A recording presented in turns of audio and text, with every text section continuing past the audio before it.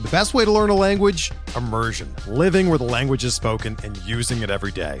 But if that's not in the cards this year, you can still learn a language the second best way, and that's with Babbel.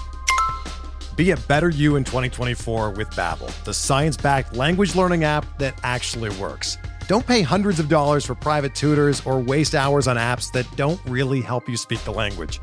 Babbel's quick 10-minute lessons are handcrafted by over 200 language experts and help you start speaking a new language in as little as 3 weeks. Babbel's designed by real people for real conversations, and their tips and tools are approachable, accessible, rooted in real-life situations, and delivered with conversation-based teaching, so you're ready to practice what you've learned in the real world. Here's a special limited-time deal for our listeners. Right now, get up to 60% off your Babbel subscription at babbel.com/Blue Wire.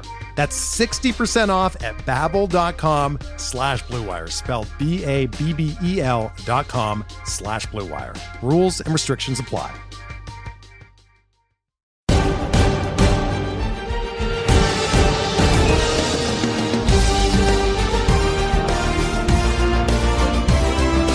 Welcome to Hacks and Jacks, a fantasy baseball podcast. I'm Joe Galena, and I'm joined each and every week by my co-host, Scott Chu. How's it going there, Scott?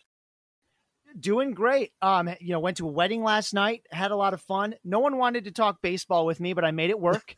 Got my way through it, checked my phone a little, hit the Discord, which y'all should join just to get a little bit of baseball in. But other than that, doing great. Glad to hear it. Yeah, I was mentioning to you that I knew you had a wedding on Saturday night. I said, hey, are you going to be able to record the podcast? Maybe you'll be, a little hungover or whatnot. But you said, no, I'll be playing on my phone. So you were one of those guys working the phone in the middle of the wedding. Oh, yeah. Yeah. Big party animal. Me, everybody's favorite guy. No, I mean, I knew a couple people there. It was a wedding for my wife's friend. So one of those kinds of weddings where only know a handful of people. And once they leave, no one's looking for me. So I just can kind of hide off. Yeah. But it does sound like it was a fun night. Speaking of fun, and just the other night, the Yanks were off on a Friday night, which is very unusual. So I turned on the Met game and watching this Jacob deGrom work a masterpiece against Blake Snell, who continues to struggle. And I'll tell you, you talk about baseball being fun. This was a fun night to watch baseball, even though I'm not a Met fan. 33,000 fans at Citi Field. You could feel the electricity in the stadium coming through my TV screen. DeGrom was on fire, does his stuff that he always does. Unfortunately, left the game, and we found out later due to right flexor tendonitis. But we later found out the MRI came up clean, and DeGrom's playing catch the next day, and he's expected to make his next scheduled start for the Mets on Wednesday. So the Mets dodged the bullet. But I'm a Yankee fan and not a big Met fan, but I got to give the Mets some credit here. In first place, despite all the injuries they've had to deal with, they've had Conforto, McNeil, and J.D. Davis are out right now. Pete Alonso was on the IL. Dominic Smith had missed some time, and a lot of baseball left. But talking about DeGrom, I mean, the guy has more RBI 5 than earned runs allowed this season. So kudos to the Mets. And, fans were chanting MVP, MVP. What do you think about giving him the MVP? Are you one of these guys that are very much against giving a pitcher the league's MVP? Should it only go to an everyday player? Absolutely not. I think that's ridiculous, right? Like, to me, the MVP should be the person that, was the most valuable. And I would be really hard pressed to suggest that anyone is more valuable to their team than Jacob deGrom. Yeah, I know he only plays once every 5 days, but I mean, first of all, the Mets, I think a lot of people thought the Mets would have a chance to compete in this NL East that's not, overly strong. And they are, right? 32-24, but certainly not the way we expected, right? We thought it'd be because Lindor was doing well, McNeil had come. It's not any of that stuff. The only constant for the Mets really over the last 4 or 5 years is that Jacob deGrom is really, really good. Yes. And I can't imagine any team, the rest of the rotation has its ups and downs to be sure, but I can't imagine any team feeling comfortable going against the Mets in a series because they have to face deGrom twice. Mm-hmm. And I can't imagine anyone. I mean, what it reminds me of is, I mean, obviously his offense isn't as good, but back when JV won the MVP and should have won it twice, that's what he was. You couldn't face this guy twice. Granted, they had deep, the team itself had better pieces and more rotation help, but when JV took the mound, it's like, oh, well, I mean, you can watch today if you want, but the Tigers are going to win. Right. And like the Mets don't always win, but it's like, you're watching DeGrom because he's great, not because you wonder what's going to happen. Right. He's going to pitch a bunch of really good innings. Right. Well, I was taking, I guess, with all the negative stuff that's been coming out about baseball, the lack of offense, the sticky stuff. And by the way, when you talk about lack of offense, you notice that the Reds hit 5 home runs on Friday night, and so did the Dodgers, and then you have, players coming out and, Donaldson making accusations about Garrett Cole, and Cole being blindsided at that press conference where he was asked whether he used Spider Tack. And then you have Pete Alonso coming out making some pretty serious allegations about MLB and owners basically working together. He kind of insinuated that they're working together, trying to limit offense, with that deadened ball or whatever, because there were a bunch of big hitters coming out and that are going to be free agents at the end of the season. But I just want to bring out the point that it was just a good night to watch baseball. It was what baseball is about, 2 great pitchers going at it, then as you get to the end of the game, closer Edwin Diaz comes in, running in for the bullpen to his entrance music, Narco, and the fans just go nuts. It was just a fun night to watch baseball. It really was. And, a couple things that come to mind. Number one, offense is coming back, right? Weirdly enough, as we kind of always say, when the weather heats up, so do the hitters, right? So I can tell you that in the month of May, the league as a whole slugged 397, right? Not great. Mm-hmm. So far in June, as a league, they're slugging 418. That's a big jump for the league as a whole, right? Like Agreed. They haven't raised their slugging to 14. That's just for the rest of it, like for this month, but it's a lot better. And the strikeout rate for the league, fairly high, but it's 23.6%. I thought the guys on The Athletic did a really nice job talking about the whole sticky stuff thing and kind of saying like there might be a couple fantasy angles. They talked about guys struggling with high fastballs because high spin rate, high fastballs are a unique thing to try to hit because they don't drop the way they should. But otherwise, we can't do anything about it for fantasy, right? Other than guys who might specifically get suspensions, there's no real takeaway because we don't know who's using what, right? Did they add the spin rate because they changed something about how they throw that ball because they're focusing on it more? Is it because they also had Spider Tech? How much? I mean, there's some cool videos out there about how much stuff like Spider Tech can add, like 200 to 300 RPM on a pitch over like none and like, about 150 to 250 more than sunscreen and rosin, which I don't think is ever going away. Right. And I don't think a lot of people have a problem with it. Right. Because it does help stick, but a lot of it is too, like you don't want balls slipping out of these guys' hands. And there's a lot of pitchers that have said the ball's been slipperier. And the hitters will tell you like, hey, if you need a little bit of bullfrog and rosin to keep that thing from hitting me in the head, yes. Do it up. Yes. Rub on your arm before the pitch all you want. But I mean, I think it's a very interesting storyline for baseball. And again, the guys on The Athletic did a great comparison, not in terms of like the ethics side, but sort of from a fantasy angle. What can we do about it? PEDs. You didn't know who he was using. You didn't know what would happen if they stopped using, right? Like, let's pretend Garrett Cole is using Spider Tack and he stops using it. What then? What does he go from the second best pitcher to the 6th? Right? Yu Darvish, what if he's using something? Well, what's going to happen? Oh, well, I guess he can't rely on the high fastball as much. He'll use one of his 13 other pitches, right? Like it's really hard to do anything. So again, very interesting storyline. When I heard what Pete Alonso said about how the league is adjusting it, I'm like, not a bad conspiracy theory. The one thing about conspiracy theories is if I thought baseball was that good at doing anything, like that coordinated, that smart, I'd be a little more worried. But I wonder if they actually could coordinate themselves well enough to do that. Yeah, I'm sure he's not the only ball player that thinks that way, that, the MLB and the owners are working together. And it's going to be an interesting offseason, too, at the collective bargaining agreement. So we're setting up to see an interesting postseason here.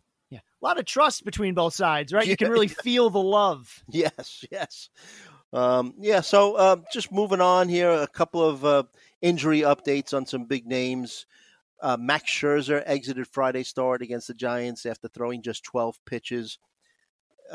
Tweaked his groin. MRI showed that there was inflammation but no muscle strain, and he's considered day-to-day. So the Nationals lucked out on that one, and if they were looking to move him, at least they know that it's not a problem with his arm. And you saw how ticked off he was walking off the field. You just can't get him to come out of a game.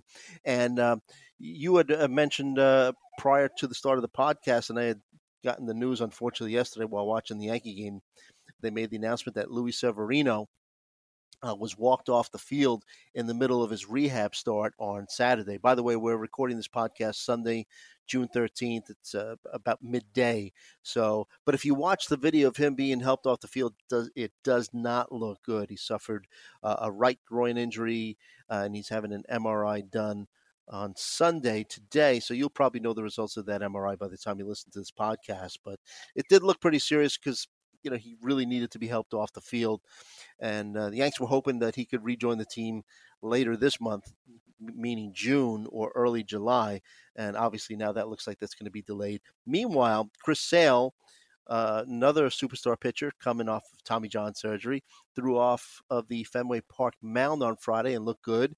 Red Sox aren't confirming when he's going to be ready, but it's looking like he could join the team maybe late July, early August, barring any setbacks. And in terms of Mets news, in terms of injuries, Noah Syndergaard, another guy coming back from Tommy John surgery, suffered a bit of a setback last month, if you remember, a little elbow discomfort. And the Mets on Friday, they said that it looks like he might be able to return around September 1st. So right in the thick of things.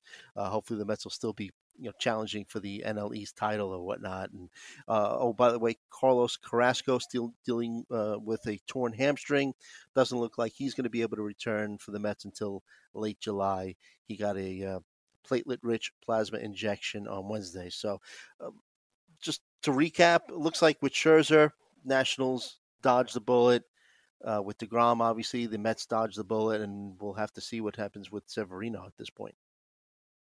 Yeah, and, across all of these, number one, the news about Severino could be a real bummer.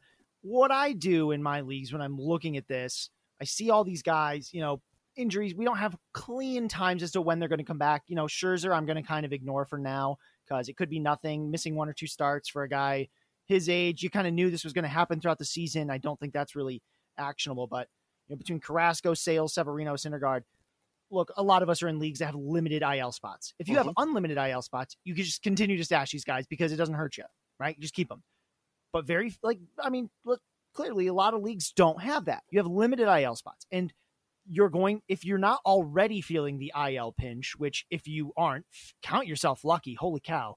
But if you are, to me, it's really hard to consider holding a pitcher that, a starting pitcher in your IL that is going to throw less than 50 innings.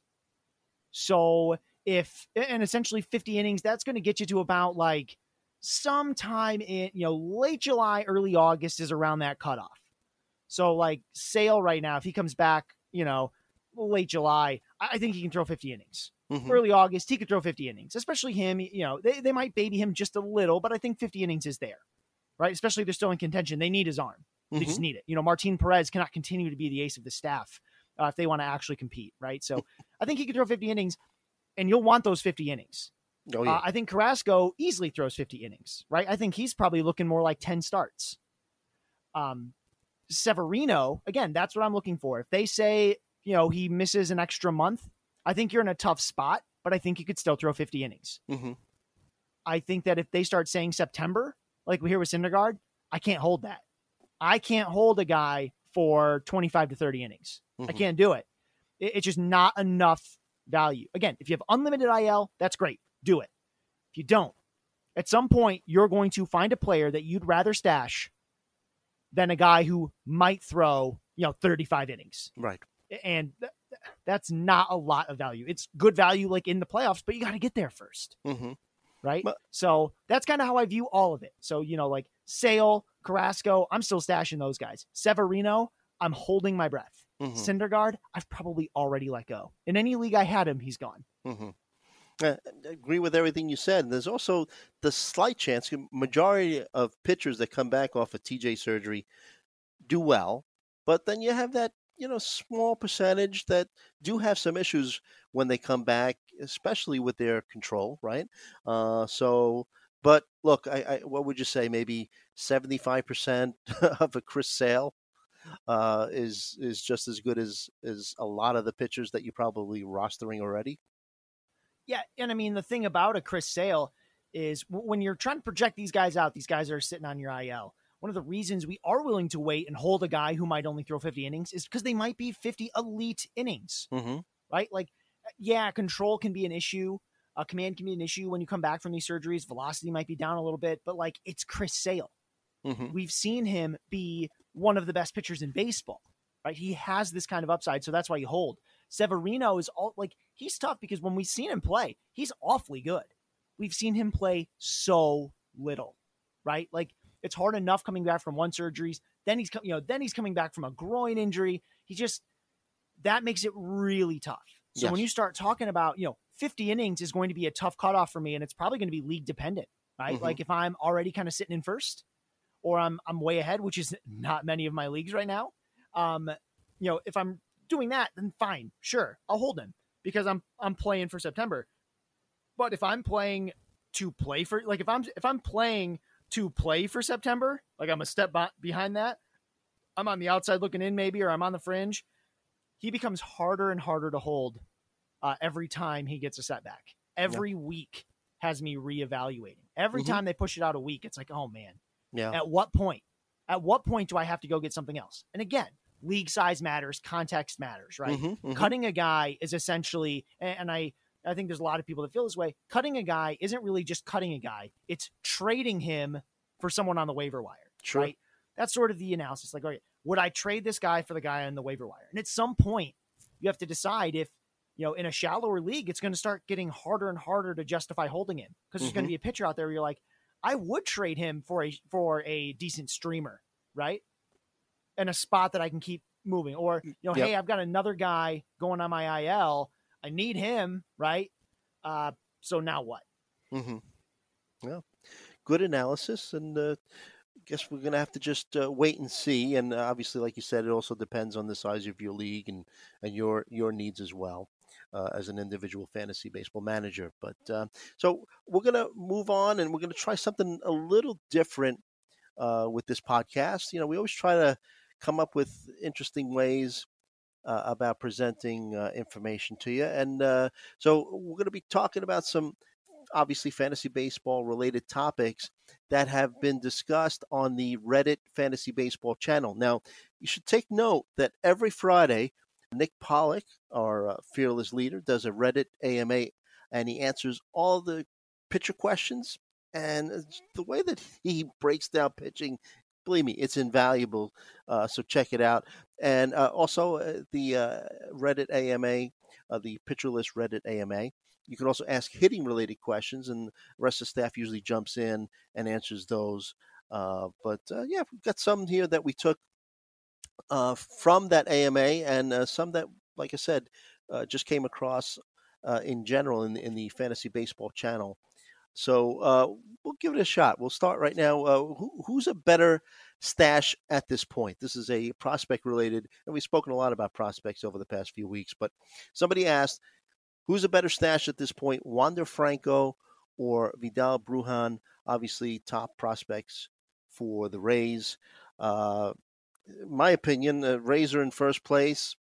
Taylor Walls, he's batting .214 in his first 19 games, but they did bat him, which I thought was a little weird. They batted him third on Saturday, so I don't know. Maybe they see a little something in him. Like I said, they're in first place, kind of dominating, probably in no rush to call up either Franco or Brujan, but I'm sure that they have a plan because they're the Rays, right? Brujan's been playing all over the place, second, third, short, outfield. Both of them look ready, but if I had to guess, I'd say that maybe it's Brujan that gets called up first. I mean, like I said, it's the Rays. Who knows? They could just go up and trade low. I don't know how much they get for him. Lau, by the way. I'm sorry about that. And then slip Bruhan at second. I don't know. What do you think? So, first of all, these are both like top 25 prospects. And while I'm very big on saying it's really hard to stash more than one guy, this is a great decision to have to make. And I wouldn't be against someone stashing both of them, right? Like, these are both the types of players that can make an impact. However, if you have to pick one, it unfortunately wasn't very hard for me. It's Wander Franco. Wander Franco can do everything Vidal Bruhan can do, except he also has power, right? He can do more. The only thing, Bruhan's more of a speed contact guy, a very good one. He's a slick fielder too, and he could play sort of all over the diamond. That's great. But in terms of fantasy, I don't know what Bruhan can give me that Franco can't, besides maybe some different or extra eligibility. That's it. Franco's just a better player because he's one of the best prospects we've seen in a long time. And it's weird because we keep saying that, right? There was, the number of guys who have a arguably 80 hit, 80 grade on the hit tool. It's been like Wander Franco and Vlad Guerrero Jr. and like nobody else. Nobody, like, we don't see this kind of hit tool often. And if there's one tool that I look for in young hitters coming up, right? Lots of guys have power. What's the hit tool? We see guys with hit tools become successful much faster, right? Because at least they can make contact. It's harder to send guys down when at least they're making contact. It might not be great numbers, but they're not striking out all the time. I mean, that's really the big problem with Joe Adell, right? It's that the hit tool needs help. When he can actually get a hold of something, he can send it a long way, but he doesn't have the hit tool, and he's struggling with that. But guys who, I mean, I know this is anecdotal, but some of the bigger surprises, like Jake Cronenworth, his value is defensive utility and hit tool. He didn't have much else, and he found a way to make it work. Ozzie Albies, when he came up, the power was a surprise. He was mostly a hit tool guy, but hit tool can convert into power actually surprisingly easily, right? Because, Ichiro always used to talk about this, but, power is more about timing than it is anything else. Do you have to be big and strong? Yes. Does that help? Yes. It gives you a greater margin for error. You don't have to necessarily barrel it and hit a home run, right? I mean, you probably will, but you can fight off more stuff. You can take more pitches deep. But Ichiro used to hit a bunch of home runs. I mean, granted, I know he's an all-time great, and I'm not trying to compare players to Ichiro. I'm just saying he was all hit tool, but he could hit home runs. Like in batting practice, he'd hit them like he'd sort of go like around the world. He'd start with like the pull side and just go all the way around, hit one to like every section of the bleachers. It was amazing. And that's I think if he wanted to, he could have been a power hitter, but I think he felt that he had more value as, the spray hitter that he ended up being. But I think there was one season where he hit like 22 home runs. Was there? Yeah, I mean, probably, right? If you wanted to, right? So long story short, if I'm picking between two and they're both high level prospects, give me the hit tool. And it helps that Franco's an uber prospect who is sort of like a once every 5 years, we see a guy with this kind of upside, maybe 10, right? He's going to be fantastic. Might not happen right away. But as we're seeing with Vlad Guerrero Jr., there's a reason we call these guys uber prospects, right? They have incredible upside. Vlad Jr., we knew had incredible upside. It just took a little time. He was good, and now he's great. Franco's going to be like that. I don't think there's any prospect I would rather stash than Wander Franco. By the way, Ichiro had 15 home runs in the season, wasn't 22. But I agree with you in terms of Franco, but the reason why I said Bruhan, because I kind of get the feeling that maybe he might get called up first. Now, if I had to compare both prospects, I'd give the nod to Franco, like you said. But these are the Rays. Like I said, they have a plan, right? I mean, and like I said, Bruhan's been playing all over the place: second, third, short, outfield. When Franco comes up, that's it. He's going to be the shortstop, right? And their hope is that they could just leave him there for 15 years and he'll have a Hall of Fame type of career.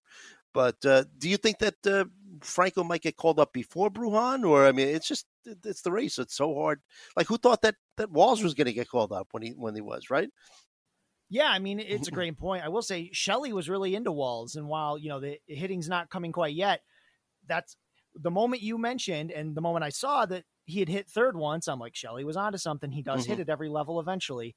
So maybe the Rays do it. I mean, they're the mad scientist Rays, right? We thought it was Joe Madden. We thought Joe Madden was the mad scientist. It was the Rays, the Rays themselves. They're the mad scientists. For me you'd have to be able to tell me that you knew for sure Bruhan was going to play like 30 to 50 more games than Franco before I want Bruhan, right? Because I think Franco could do everything Bruján did in a shorter period of time. Mm-hmm. Again, a bit of a false choice, right? Like, very interesting situation that you'd have to truly choose between the two. Yeah. But if you did, you'd have to really believe that Bruján's going to play significantly more than Franco. Mm-hmm. Yeah. So just to finish up the prospects discussion, in case you slept in for the past week, Jarred Kelenic, the uber prospect for the Mariners, was sent back down to AAA this week, was batting .096 with a 193 slug. And, it's been a tough year to kind of roster prospects, right? Twins outfielder Alex Kirilloff was heating up and went on the IL. Overall numbers are decent. 254, 18 RBI in his first 33 games. And I'm confident that he's going to get better. And I think he's here to stay. I don't think that there's any likelihood that the Twins would send him down. But a guy that not many people are into, that I think he's starting to heat up, and I'm going to feature him in my 7 hitters to consider who are rostered in fewer than 15% of fantasy leagues. Trevor Larnach, outfielder for the Twins, he's been coming on a little bit, so take a look at him, especially his on-base percentage numbers as well. And the Marlins called up Lewin Diaz after they put Garrett Cooper on the IL, and not Jesus Sanchez. And Sanchez has been killing it in AAA, but for some reason, I guess they didn't feel he was ready.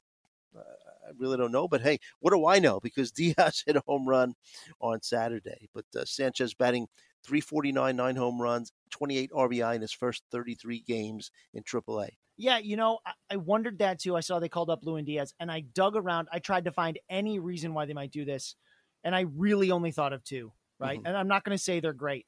Number 1, Lewin Diaz, a little bit older. Not a lot. He's a little bit older. About a year, just short of a year older. So he's like 24 and a half. Lewin and Jesus Sanchez is like 22 or 23 and a half. The other thing I thought of is Lewin Diaz actually has 2 options left. So if they bring him up just for, the 10 days to 2 weeks and then have to send him back down, they'll still have another option in their back pocket. Mm-hmm. Jesus Sanchez only has 1 option left, right? So if they brought him up and sent him back down, they'd only have 1, like the next time they call him up, they've got to keep him long term. Mm-hmm. Right? I don't know if that's the reason. It's pure speculation. But it might just be that they don't expect this to be a long-term stay. Right? Yeah. It's really hard to say, but eventually Sanchez is going to come up. He is a guy that's probably worth stashing if you don't have someone else to stash. Mm-hmm. Kelenic, I might still be stashing too, except I'd be assuming it's a long-term thing. The other thing that I have to talk about with Kelenic is they didn't just send him down because he's not doing well, right? And he hadn't been doing well for quite some time, right? This isn't like a short-term slump. It was a long slump, but they usually won't send a guy down unless there's something they think he needs to work on. And you can't just say hitting, right? You need to work on hitting, because he'd been hitting in AAA and he did it fine, hitting over 300 in AAA. But there might be something very specifically they want him to work on. Maybe he lost a bit of his swinging mechanics.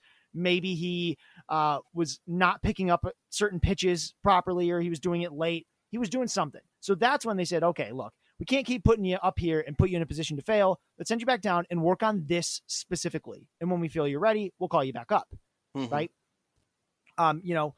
That to me is probably what's going on there. And so you might consider holding him. I mean, you stashed him for you stashed him for a month before. I don't see why you can't do it again. I have the one thing I'll say is my projection, or my, long-term projection of Jarred Kelenic did not change one bit. 1 month of major league at-bats or whatever doesn't change my mind that he is a big-time prospect with like very high ceiling long-term. None of that changed because he struggled for a month. And, Shelley, who was on our show a couple weeks ago, made a good point on Twitter that, like, we can't just compare every guy to Mike Trout, right? Mm-hmm. Mike Trout struggled at first. Well, 1, he actually didn't struggle as much as you might think. Right. Number 2, not everyone is Mike Trout. Mm-hmm. But what we can say is that trust the scouting. The real story behind Trout struggling at first isn't that people who struggle at first can then be really great. Like, duh. It's more that trust the scouting. Mike Trout, the scouting was fantastic. We thought he was very, very, very, very good, right? When he was coming up, it was actually this debate of him or Brett Lawrie, which we all know how that turned out. But it was like, he's going to be great. We know that from the scouting. And we wait. I mean, it's the same story with Vlad Guerrero. He hit well. He didn't do what we expected, right? Like Steamer projected him to win the freaking batting title or something. But it was like, look, this guy, we've been watching him for a long time. He's got an amazing hit tool. He's going to make these adjustments. We don't know when, but he will. There's no doubt about it. And he was a little disappointing. And then boom, he is what he is right now. And if you had trusted the scouting, you'd know that, right? Was he always worth the draft price? No. Frankly, he wasn't. Sometimes that draft price was too high. But long term, if someone's like, do you think he'll ever be good? Yes. Right? You still see it. There's a couple of, adjustments to be made. They come back, they'll do great. But anyway, as far as Lewin Diaz and Jesus Sanchez go, the other thing I'll say is both these guys, for Lewin Diaz and Jesus Sanchez, they have major league at-bats already, and they're not good. Jesus Sanchez was up for a bit last year. It was horrible. Yes. Mm-hmm. Horrible. Lewin Diaz, he's been up. He's been horrible, right? So it's great they're hitting in AAA. I wonder, I'm actually starting to trust the Marlins more and more. They certainly know about pitching, right? I'm trusting them more and more that there's a reason they're keeping some of these guys down.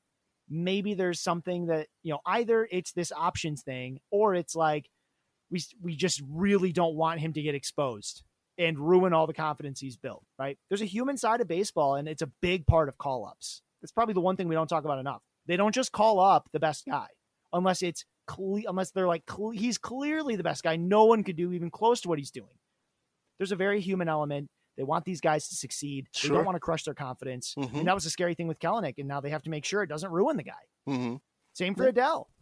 Yeah, I was going to bring it up. Yeah, I agree.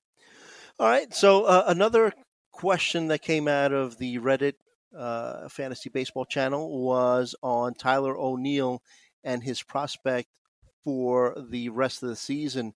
Now, O'Neill batting .285, 15 home runs, 32 RBI, 5 stolen bases, very nice numbers.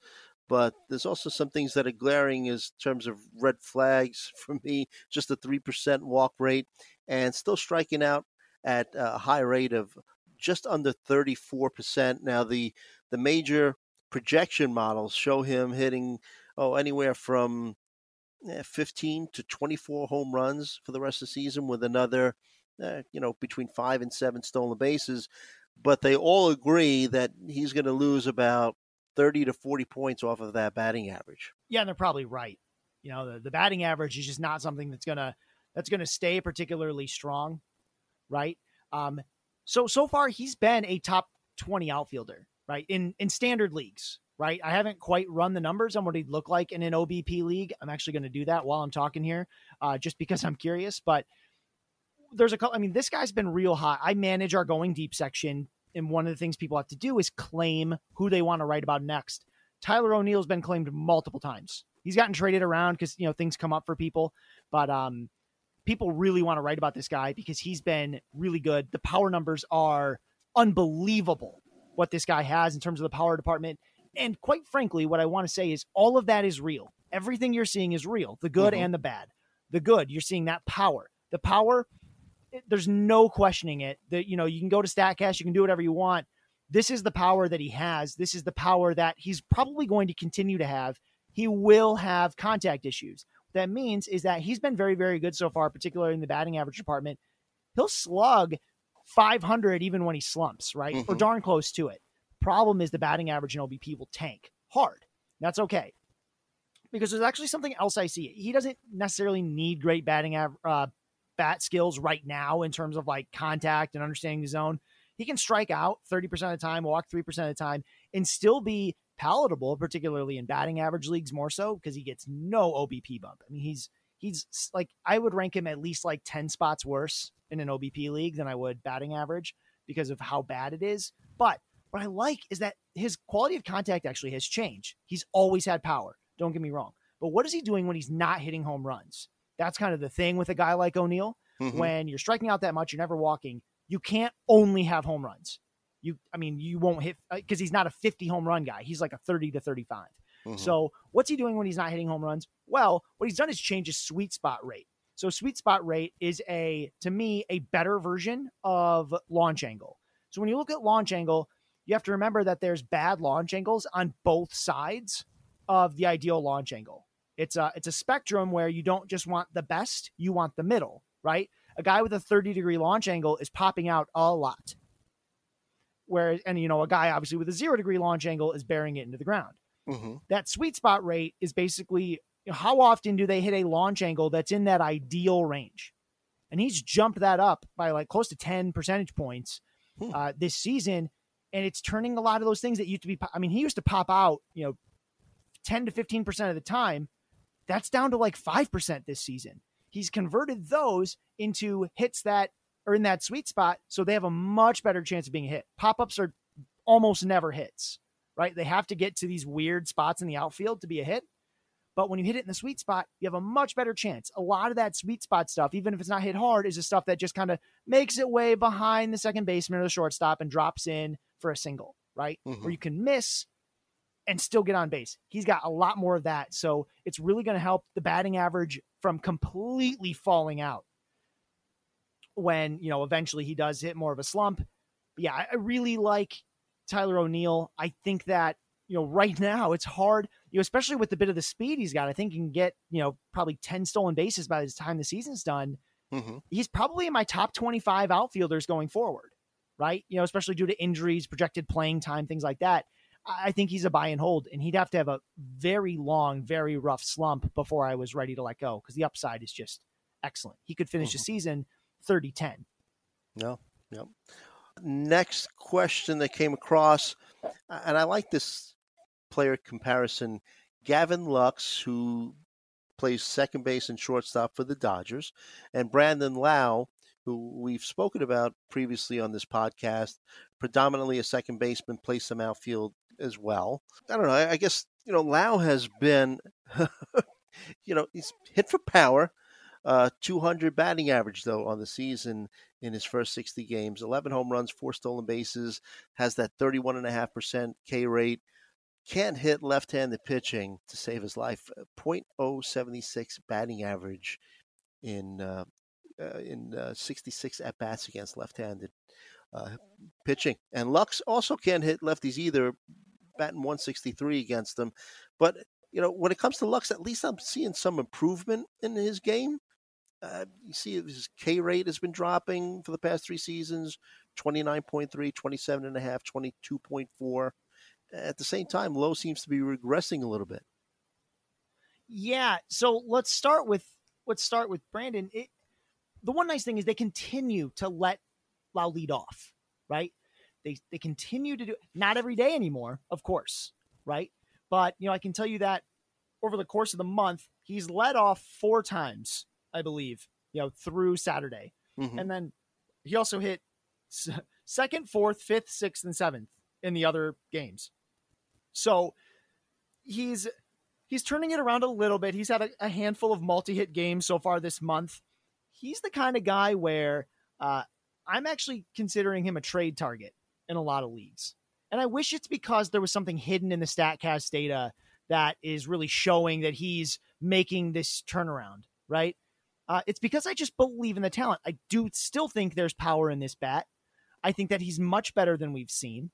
I think that, if you look at the rolling chart, and this is like one of the few things I can say, when you look at that rolling chart, one, you'll see that he's still walking as much as ever, right? So it's not like the plate discipline's completely fallen out, right?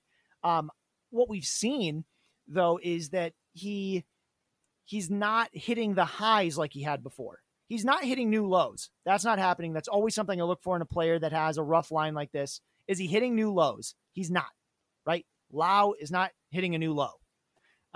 But he's not hitting his normal highs either. Everything's been really muted, right? Just little ups and downs. I think that's going to change. I think he's got a dynamic power bat there, right? I think that, this is a 30 home run guy. I mean, he can put up numbers. He can put up numbers very similar to Tyler O'Neill, but walking more, like walking 3 times more, right? Continues to lead off. They haven't buried him at the bottom of the lineup. So I'm really a fan. I love what Lux is doing too. Don't get me wrong. I don't want this to be like, oh yeah, he's way better than Lux. I don't think the gap is as big as I thought as it would be. I just think the ceiling for Lux for the rest of the season is a bit lower. It's hard hitting in the bottom of a National League lineup in that it's hard to get a great rhythm. It's hard to score as many runs. It's hard to drive in as many guys. It's rough down there. And I love the growth we've seen. I love that, cause he was real rough to start the season. He only hit 179 in March or in April. then in May hit a lot better. He hit 286 in May, hit 5 home runs. This month has started a little slowly, right?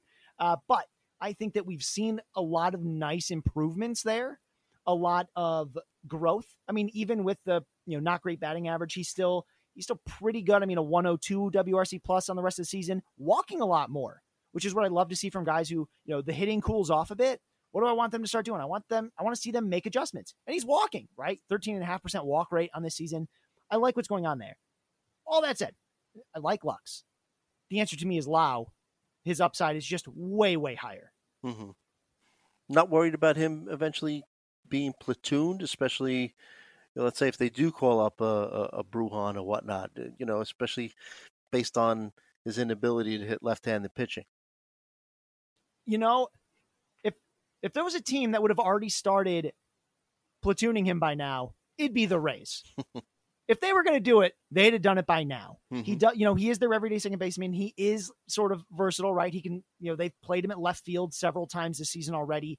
He can move around. I think they'll continue to find ways to get him in every day. I just think that maybe against some tougher lefties, they might move him down if he's not turning it around. But otherwise, I mean, and they're the Rays, right? So they move guys around all the time. Sure. They've had him. Now he's leading. It's funny. He's been struggling. So what do they have him do? Lead off, right? They have him leading off instead of hitting, he started the season hitting like third and fourth. Then he was hitting second for a little bit. And now he's leading off. And he's struggling, right? He's turning it around a little, but he was struggling. So let's lead him off because they're the Rays and they're insane. But, if they were going to platoon him, I think it would have happened. So I'm not particularly worried at this point. I'm actually more worried about Lux's playing time. Because the Dodgers are kind of like the Rays, except it's because they just have so many players they could do it with. Yes. The Rays aren't necessarily super deep. They just don't care. They, they'll mix and match all day. The Dodgers are just like, we have so many good players. What are we going to do? Right? Zach McKinstry's coming back. What do we do? So that's a bit more problematic to me, if anything. All right. And it won't be a podcast unless we talk about a Detroit Tiger. Talk to me about Eric Haas. They were asked about him for rest of season. Now, Wilson Ramos and Grayson Greiner both on the IL. Haas, free swinging power hitter. First 24 games of this season, 247, 8 home run, 13 RBI. Has had, I believe, 3 2-home run games. 35.9% K rate. Breaking pitches really give him a hard time. But to me, it looks like the Tigers want to try to keep his bat in the lineup once Greiner and Ramos return, because they've been playing him a little bit in the outfield, if I'm not mistaken. So, and just Baddoo, Daz Cameron, and Robbie Grossman started in the Tigers outfield on Saturday. And like I said, 247 batting average. His expected batting average, 250. Yeah. First of all, I have no idea what's going on. I have no idea why this is happening. There's no good reason for it. He is striking out a ton, right? He hit 6 home runs across like 6 games to start the month. Absolute insanity. He has 3 multiple home run games so far. He's gotten to the point where he's batting 4th, 5th. So, as far as like rest of season projection, and maybe this is the time for me to do the rant I was warning you about. I'm not thinking about Eric Haas rest of season. I am thinking about like what do I think he could be, but I'm thinking about it more short term, because quite frankly, as much as I want to say this guy's going to be a catcher you start every day, which you do right now. Let's get one thing out of the way right now. Absolutely. If you've picked up Haas, you start him every day. Yeah. Because catchers don't hit 4th and 5th. And when you get one that does, you keep starting them until they don't anymore. He's a blessing in 2 catcher leagues too, especially. Oh yeah. So you keep doing that. I mean, like they like Jake Rogers as a defender. He's a very strong defensive catcher. He's got a lot of good instincts back there. And Haas is nice because he's actually not catching very much. He's playing the outfield. So again, catcher plays every day, sort of the Sal Perez effect, except not good. Right? Not nearly as good as Sal Perez, but playing every day. Here's the thing. Again, I don't care about his rest of season projection because I don't think anyone who's rostering Eric Haas right now expects to keep him on their roster the rest of the season. I think the more valuable thing to do, which is very similar to how Nick talks about streamers in Toby's, right? You're thinking about him for the next 1 to 3 series. right? That's what you're trying to do. You're not thinking like, oh, well, Haas rest of season, I project for, 7 to 10 home runs. And this other guy, I project for like 6 to 9 home runs. Like, who cares? Right? Because Haas is a streamer. Like in a 2-catcher league, you might be rostering the rest of the season. But quite frankly, you're doing that because who the heck else are you going to pick up? Right? Like, who are the other catchers out there? You're picking up if you need a catcher in 2-catcher leagues, you're picking up anyone who plays. You don't really care. In single catcher leagues, Haas is not a long-term asset. So don't try to compare him as such, right? Don't think about just long-term projections for a guy like him. For a guy like Lau and Lux, that's what you do because these are guys that you intend to keep the full season. Eric Haas, you don't. Think about him for the next series, the next 2 series, right? Compare him, when you're looking at the wire, pull up the schedule.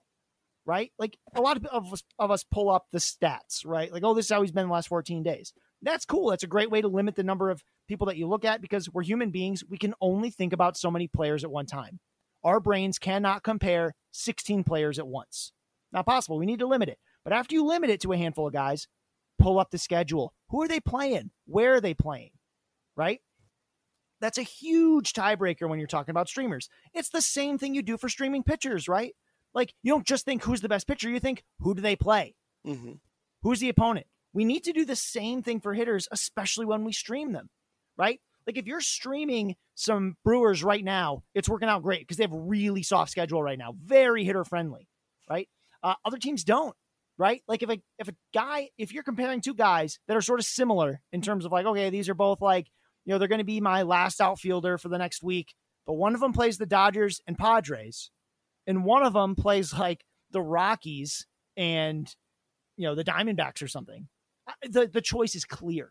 Mm-hmm. Even if the one guy's maybe a little better, if neither of them are long-term assets, guys you're going to hold for greater than a month, look at those next 2 series and think, which would I rather have, right? There's been times where I was about to pick one guy and then realized that, I wanted them both for this week, but one of them was only playing 5 games and the other was playing 7. And in a week, in a head-to-head league, that makes a huge difference. Sure. That's not unlike a 2-start guy versus a 1-start guy. And what I want to really reinforce here is, I'd continue starting Haas. I actually don't know I do know the Tiger schedule. I have a magnet right here. I can probably take a look. So it's June. It's June 13th. So they're going on a road trip. They're getting Kansas City and LA. Well, that doesn't scare me all that much. Mm-hmm. Right. So I'm probably going to continue to roll Haas out there. Right. In fact, the schedule is pretty soft for a while. They're not facing a lot of tough pitching. I mean, other than, they'll get Houston, Cleveland later this month, but then it's White Sox, Rangers, Twins, All-Star break, Twins, Texas, Kansas City, Twins, Baltimore. You might be on your roster for a little while, unless he really cools off, but that's what you got to do. Look at that schedule. Look at who they play. When you're streaming catchers, I used to write that article from time to time. Dave Sherman used to write it. We have this article about streaming catchers. We'll tell you, we'd look at guys who are hot, but the first thing you're looking at is who's got the soft opponents, who's got a nice layup week. Oh, hey, look, this guy's not that good, but he's hitting okay, and he's going to Colorado, right? Like, that's the kind of stuff you should do. Colorado's got a home series coming up, right? So that's going to move a couple of those guys up my board on deeper leagues, like a Jonathan Daza. Not because I think he's a great player long-term, but he's hitting okay right now. He's getting on base, and he's going to have a 7-game homestand. Mm-hmm. I want that more than anything in the world, right? I'm in a 12-team league, and Josh Fuentes keeps sitting on my roster. He had this crazy hot streak a couple weeks ago. We talked about him. I said he's just a guy. He's like a platoon guy that you really only want to start at home. But I haven't been able to pick up a lot of guys to sort of replace him, and he's got a homestand coming up. So guess what? He's staying on the roster because I want to start him. Eventually, I'm going to cut him because someone's going to come up that's better. But every time I'm getting close to cutting him, I'm like, oh, look, it's another 7-game homestand. Come on back, buddy. Come over here. Yeah. Get over here. Sit next to me, and we'll use you for that homestand. Long rant. Come back home. Please. I'm not saying don't ask, who's, what's the long-term projection? Because I think it's important to say that Haas does not necessarily project as a long-term, very useful catcher. He looks like a power catcher who should be hitting 210, right? And we got a bunch of those. We got a bunch of catchers who can hit, 5 to 7 home runs every 50 games. right? Over the course of a full season. It's not unlike back when he was okay, Martin Maldonado is a guy like that. Jason Castro is a guy like that. There's a whole bunch of them I could rattle off. He's not quite a Mike Zunino type, although he does strike out a whole lot. But he's also kind of a Mike Zunino type, right? Where they get hot, you roster them, and eventually they go on this cold stretch, and you find somebody else. So we'll continue doing this like rest of season. Who do you like more? Because I do think that's important. But when it comes to your specific team, your specific league, you're trying to make the decision. Don't be like, oh, well, this guy will be better rest of season unless you actually plan to keep him for the rest of the season. If you're looking for someone to fill in now, look for who's going to help you more now. The schedule is a huge way to do that. Way more so than the stats for the last 14 days or whatever, right? More than the 15-day player rater. The schedule coming up. That's what I really want to see. Yeah, I think that's great advice. And guess what? Before I move on, Max Stassi, keep an eye on him because since coming off the IL, I think he was on the IL due to concussion for almost a month. But since he's off the IL, he has been on fire. So catch a very shallow position. So keep an eye on him.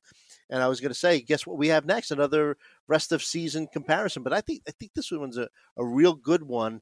And the person who probably asked about it, I've got to presume that they are considering making a trade offer for either one of these guys because these aren't streamers. These are solid fantasy performers. But Bo Bichette or Trevor Story, rest of season. Now, when you look at BatX as that's one of the projection models, their rest of season number is very close. 17 home runs and 14 stolen bases for Story, 17 home runs and 9 stolen bases for Bichette. Bichette has a .271 batting average, 12 homers, 7 stolen bases on the season. Trevor Story has been slumping a bit, and we spoke about it a few weeks ago. .247 batting average, only 5 home runs, 23 RBI, and 8 stolen bases. Has been injured. I think he had an elbow issue and also had a little finger issue because he got hit by a pitch or something. But who would you prefer rest of season, Trevor Story or Bo Bichette? So let's, get one thing out of the way. We are splitting hairs here, right? We're talking about 2 top 5 shortstops rest of the way. So you can't go wrong with either one. I think if you choose Story, it's because you think he's going to make up for lost time. He's only got, only 5 home runs so far in the season, 8 stolen bases. I think both these guys are capable of going 15 home runs, 15 stolen bases the rest of the way, right? I also think that both of them will hit okay. I think Bo Bichette maybe hits for like 10 points of better average. The big difference here is going to be obviously one, Bichette's supporting cast is a whole lot better. They have very similar plate discipline numbers, so I don't think there's any real difference there. But if you told me one of these guys hit 20 home runs the rest of the way instead of 15, I'd bet dollars to donuts that it's Story. Right? I think there is more power there for Story than there is for Bichette. Home stadium's a bit of a wash, right? Anything that Coors is better at than Dunedin or whatever. Is sort of now they're playing in Buffalo, which is like a little. Oh yeah, Buffalo. Still right. The Blue Jays, right? Yes. Yeah. So still, it's any difference in home stadium there is probably made a bit of a wash in that number one. It's a lot harder to go from Colorado to other places, as we've talked about many times, because of the air density and the way pitches move. That doesn't happen in Buffalo. It's just small, right? And the other thing is that, again, supporting cast makes a big difference. Trevor Story's like that whole offense. And it's not much of an offense, whereas Bo Bichette is just one piece of that puzzle. A very good piece, but just one piece. He's not the superstar on that team right now. That's Vlad Guerrero Jr. So I think personally it's Bichette, but it's so close that if someone made the trade, I totally get it.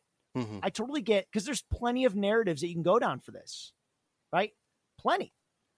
Both of these are guys who could finish the season with close to 30 home runs and 15 to 20 stolen bases, right? That's what both these guys are. The difference is that Story is a little more of a sure thing because he's done that before, right? And we've never actually seen Bichette play more than 50. Yeah, I think he's already played more games in the majors this season than he did in either of the previous 2 seasons, right? So we might see some adjustments there. Maybe you see something that you're not crazy about, which would be ridiculous. But if you make the trade, I get it because you think Story has more upside. That said, I'd probably rather have Bichette, and long story short, Bichette rest of season. But if you want to argue with me about it, I probably won't fight you. Like I probably won't really care. You say, I'd rather have Story. I'd be like, okay. Talking about guys that are maybe difference in value by like $1. Yeah, and if you want to be a little bit more conservative, I agree with you. Go with Bichette because although I think there was an MRI done or some kind of X-ray done on Story's elbow and no structural damage was revealed, if you're trading for a player, why not trade for the one that doesn't have the little lingering injury issue? And and who knows? You brought up a good point. I mean, you might as well, like yesterday, I think Blackman sat, and basically you might as well put a big target on Story because he is. I mean, they have some other pieces in their lineup, the Rockies do, but none like Story. I mean, if you're going to focus in on someone in that lineup, it's going to be Story. But moving on, there was another rest of season question, and it's Bryan Reynolds or Patrick Wisdom. Now, first of all, let's note that Reynolds is an outfielder, and Wisdom has played third base, except for one game this season, played right field. My guess is that the person who asked this question has probably rostered Reynolds all season and sees a shiny new toy in Patrick Wisdom and wants to get in on the fun, kind of like a FOMO kind of deal. Because, in the end, playing fantasy sports is about having fun and getting the new shiny toy. But look, Reynolds, some people might look at him as boring and Wisdom as the new toy. Reynolds' first 61 games, 288 batting average, 10 homers, 31 RBI. And at that pace, you're thinking maybe 25 homer, 75 RBI season. And Patrick Wisdom hit the ground running this season. 8 home runs in his first 18 games, batting .347, aggressive, and again, a little bit of a red flag, maybe overly aggressive, 35.8 K rate thus far, whiff rate of 38 or higher on fastballs, off-speed pitches, and breaking pitches. Yeah, and let's, one thing, Bryan Reynolds might be a little boring, but let's not ignore the fact that he's been awfully good this season. Yeah, no, right? I agree with you.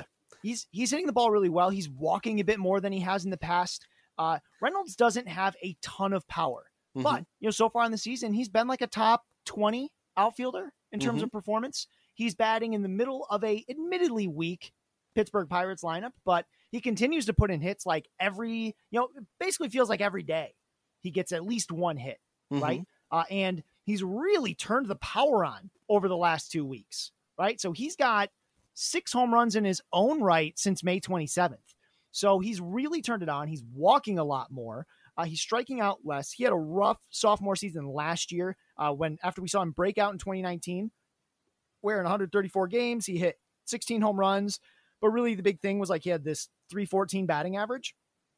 And I think that going forward, right, he hit 189 last year, which is really, really rough, right? But I think that with Reynolds, you're getting a guy who I think is much more likely to stay on your roster for the rest of the season than Patrick Wisdom. Wisdom is a guy who obviously is showing a lot of power and is fun to play when he's hot, but when he's not, he's like an absolute tank, right? Like he's just going to drag you down. I do think he'll start walking more at some point. He walked more in the minors. He actually has a pretty good idea of the strike zone, and he does take counts pretty deep, but when he falls behind, he does swing hard, and that makes it tough. It's going to be hard, I think, to have sustainable success that way. I think that he's going to have a very up and down season. I think when all is said and done, that batting average is going to drop by like 100 points kind of thing. Which, I mean, I'm not going crazy on a limb there, right? It's 347. He's probably more like he's probably rest away going to hit like 210, 220. But Reynolds is a really, really solid piece here. I think that he can continue to hit, north of 270. Some of the projection models are really kind of sour on his batting average, I think, because of what we saw in 2020. I'm willing to put that away because when the season started, I was like, all right, which Reynolds do we see? Do we see the one that struggled in 2020, or do we see one that looks a lot like 2019? And it looks a lot like 2019. right? He kept some of the walk rate gains and continues to improve it. He brought the strikeout rate back down, right? Last year it was 27.4%. This year it's 20.9. Give me Reynolds. I think this is a top 40 outfielder. The power's not that exciting. I bet against 25 home runs by the time the season's over, right? Probably something more like 20 when it's all, when it's done, but also a 280 batting average, I think sounds about right. That's actually his career batting average is 282, even with, all, 55 games last season of hitting 189. Right. So I think that he is a, sort of a true talent, 280 kind of guy. There's enough power there to be useful, and he's really consistent. And I like that. So, Wisdom is a pure streamer. I think in like a 10-team league with only like 3 or 4 outfielders, I guess you could sort of make the argument that you can cut Reynolds to pick up Wisdom and just keep riding and streaming, because Reynolds rest of season, while better than Patrick Wisdom, might not be better than what you can stream there. But once you start getting to like, a league that, across all managers, you're rostering like 50 to 60 outfielders. At that point, it starts becoming really hard to think that you can stream better than Brian Reynolds. Yeah. And when I called him boring, it was almost like a compliment, I didn't mean to, it's just that he does everything fairly well, so, but, I like your analysis there. So we're running a little late, basically. We're just about an hour into the podcast. So let's try to do these rankings here, where someone asked if we could rank Jesse Winker, Austin Meadows, Starling Marte, and Byron Buxton. Yeah, so this one's really tough because I am trying to figure out how I rank Jesse Winker the rest of the season. Like, is he a top 10 outfielder? Like, I definitely think he's top 20. I definitely think he's top 15 at this point. Is he top 10? And the reason I ask is because, I don't think any of these other guys are top 10. And the fact that I would consider Jesse Winker top 10 rest of the season means I'm probably picking him, right? So for me, I'll go through it really quick. It's probably Winker, Starling Marte, Byron Buxton, Austin Meadows. That's the order I do it.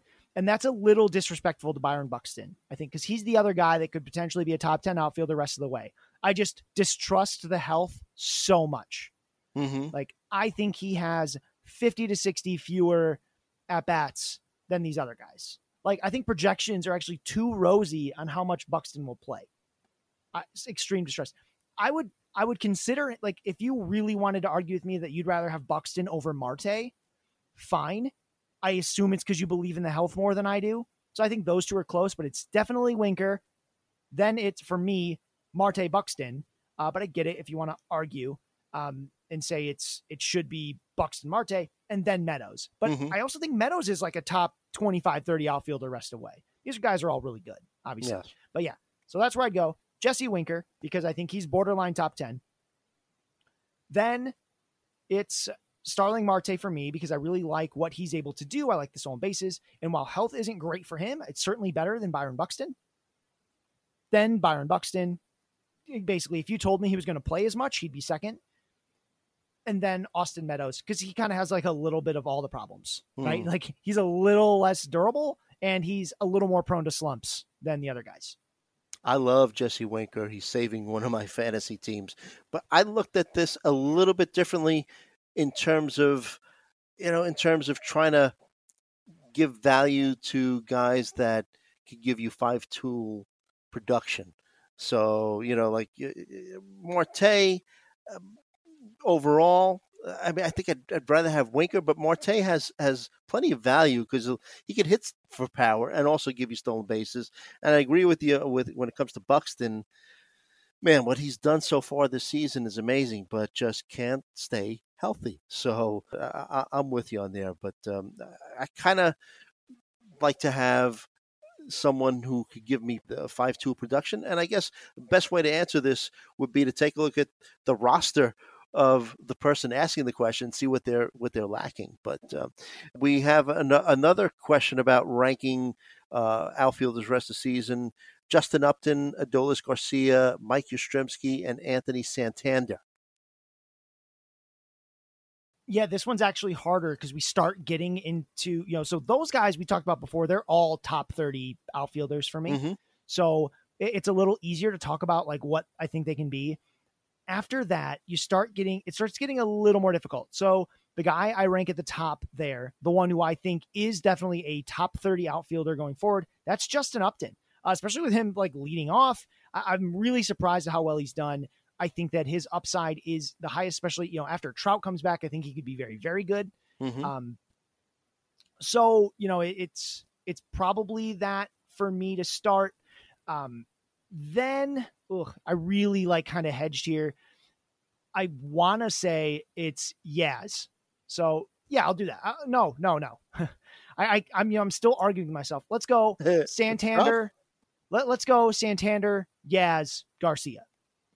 And it's close, right? Like these are all mostly power guys. Like really this whole list is power guys. Mm-hmm. And they have these tendencies to be streaky. They have tendencies to come like sort of in and out of relevance at times. But I think Adolis Garcia being last was the easiest call because he's obviously the biggest wild card. Like all these guys have 30 plus home run potential. Adolis Garcia is the one who I think is going to struggle the most. He's got the toughest home ballpark of these guys, arguably. Yaz's is pretty tough too, but he's got the toughest home ballpark, and he's the youngest. He's got the least experience, right? So what's going to be difficult for him is he's going to have more adjustment periods that I think these other players won't have to deal with. I'm picking Santander over Yastrzemski because Santander is definitely a big power guy, and I know he's locked into the middle of that lineup when he plays. Yaz is too, but that like they kind of move stuff around a little more. And I guess I'd say, I like Santander's home ballpark a lot better for power. Sure, and I'm really looking at these guys for all power. Camden Yards and, the Bay are just sort of opposites in terms of where it's easy to hit for power and where it isn't, with Camden Yards being a great place to hit. So they're really close. Again, one of these things where if you really wanted to argue with me, like I rank both these guys between like 35 and 45 probably. So like you want to move them around, fine, whatever. Same tier. Give me Santander. If you already have Yaz, I wouldn't be like, you should trade Yaz for Santander. I'd keep what you got. Right. And then of course, Upton on top, he's leading off. He's, he's not on the best team. That's Yaz somehow, but he's on the best team, but he's doing the coolest stuff, right? He's leading off, which is really weird for a guy with his profile. Right? Like you just don't see a player like him leading off. But the fact is, because David Fletcher couldn't do what they needed him to do, like he was their prototypical leadoff hitter, this slappy, somewhat fast little guy that they had bad first. He struggled. So they had to find something else. So they bring in Justin Upton and, he just really changed what he was doing as a leadoff hitter. I think what he's doing as a leadoff hitter is everything that the Cubs wanted Schwarber to do as a leadoff hitter that he couldn't, right? He really wasn't able to make this adjustment. But what's happened is his walk rate, since he started leading off on May 23rd, Justin Upton's walk rate is 18.4%, and his strikeout rate's only 25%, right? He has 6 home runs in that time. He's hitting 311, 434, 689. I don't think he's going to hit it that hard. I think the strikeout rate might jump up a little. The walk rate might drop down a little, but if it's more of like a 13% walk rate and like a 27% strikeout rate, that's still great. That to me is just a lot better what these other guys are doing. I do think there's obviously more durability concerns with Upton, but man, he's leading off. He's leading off and he's doing great at it. He's hitting better. He's doing everything better. So it's just been such a drastic change. It's starting to get to the point where I wonder if he plays the rest of the season, I think he hits 35 home runs. The batting average won't be great, but it'll get a lot better, right? I think he could hit 240, 250 the rest of the way. The OBP is going to be a lot better. I love this change in walk rate, and I think it's a real approach change. It's not a fluke. He's hitting differently as a leadoff guy, and it's very exciting to me. Yeah, BatterX has him for 22 more home runs rest of the season. So what you just predicted, it seems that BatterX projections do agree with. And just 2 real quick ones. Anthony Rendon was the 2019 season where he hit 34 home runs and 126 RBI an outlier? No. Well, sort of. Listen to me being so like assertive with my beliefs, right? I'm not saying it's a complete outlier. It will be to some degree.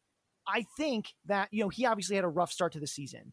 And I think that he's going to turn it around and be the Rizzo that we expect, in the final numbers will look like they did before.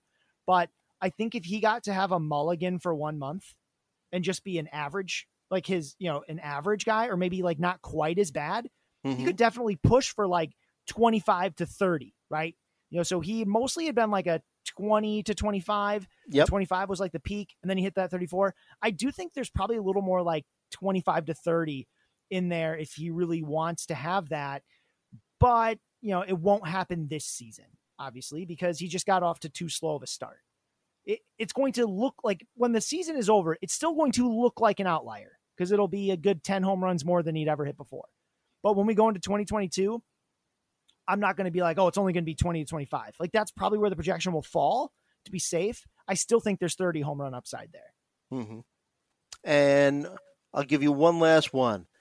Rest of the season, Schwarber, Grossman. Pick one.